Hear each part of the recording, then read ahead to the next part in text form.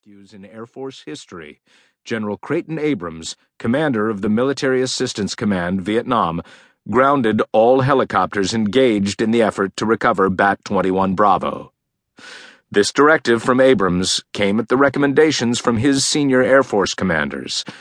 It seems that the North Vietnamese had crossed the DMZ well prepared to deal with American air power. Along with various calibers of ground fire, there were multiple batteries of crew-served anti-aircraft weapons. And in addition to the SA-2 SAM missiles that downed the EB-66C, from which Hamilton escaped, there was evidence that the North Vietnamese were equipped with the more modern SA-7 Grail man-portable shoulder-fired anti-air missiles. Abrams's directive was issued on April 8th, barely 24 hours before Tom Norris began his briefing with Craig Dorman. While Norris and Dorman were unaware of the drama that was unfolding up near the DMZ, a Marine Corps lieutenant colonel was monitoring these events very closely. His name was Andrew E. Anderson. Andy Anderson was also attached to MAC-VSOG, and he headed up a small organization called the Recovery Studies Division, and like all SOG entities, it had a cover title, the Joint Personnel Recovery Center, or JPRC. On the SOG org chart, Anderson's group was listed as MAC-VSOG 80. Anderson's mission, and that of the JPRC, was to gather intelligence on downed flyers and develop plans to rescue them.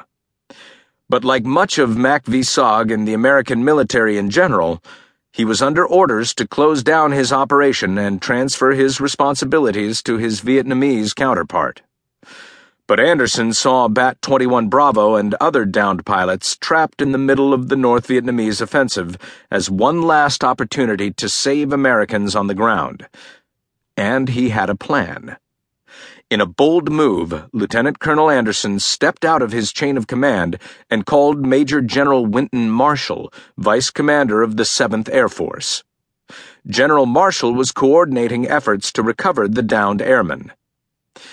As of the morning of April 8th, there were 3 airmen on the ground, still evading but surrounded by thousands of enemy soldiers. Anderson met with the general in Saigon that same day and sold him on his plan for a ground rescue of the pilots. That afternoon, he was on General Marshall's personal aircraft headed for Da Nang to coordinate the operation. He had a team of Vietnamese Sea Commandos at Camp Fay ready to go, but he would need an American to lead them. The following day, on April 9th, after a day of feverish planning and coordination, he called down to Saigon to speak with Craig Dorman. "It was really strange," Tom recalled.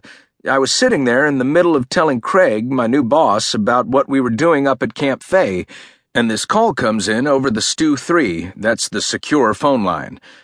Craig says I better get this, and he takes the call. I'm only getting one side of the conversation, but I'm hearing Craig talking about downed pilot rescue and behind enemy lines and things like that. He talks a while longer, then I hear him say, 'Well, it just so happens he's sitting here in my office, right now and right in front of me.' So about this time I say, 'You need some help with this. If there's an American on the ground in trouble, then I'll do what I can to help get him out.'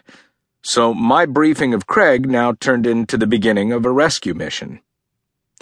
Anderson had a problem, Dorman recalls of the conversation.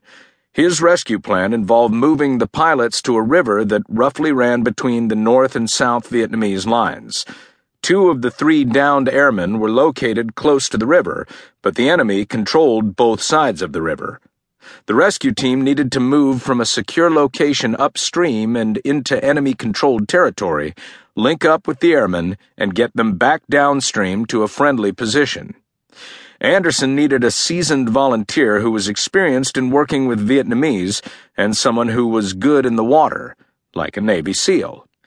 And I had a problem.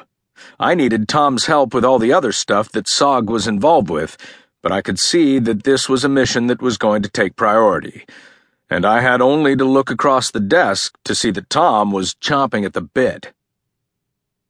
Tom Norris graduated with Basic Underwater Demolition SEAL, BUDS, Class 45, East Coast, one of the last East Coast winter classes.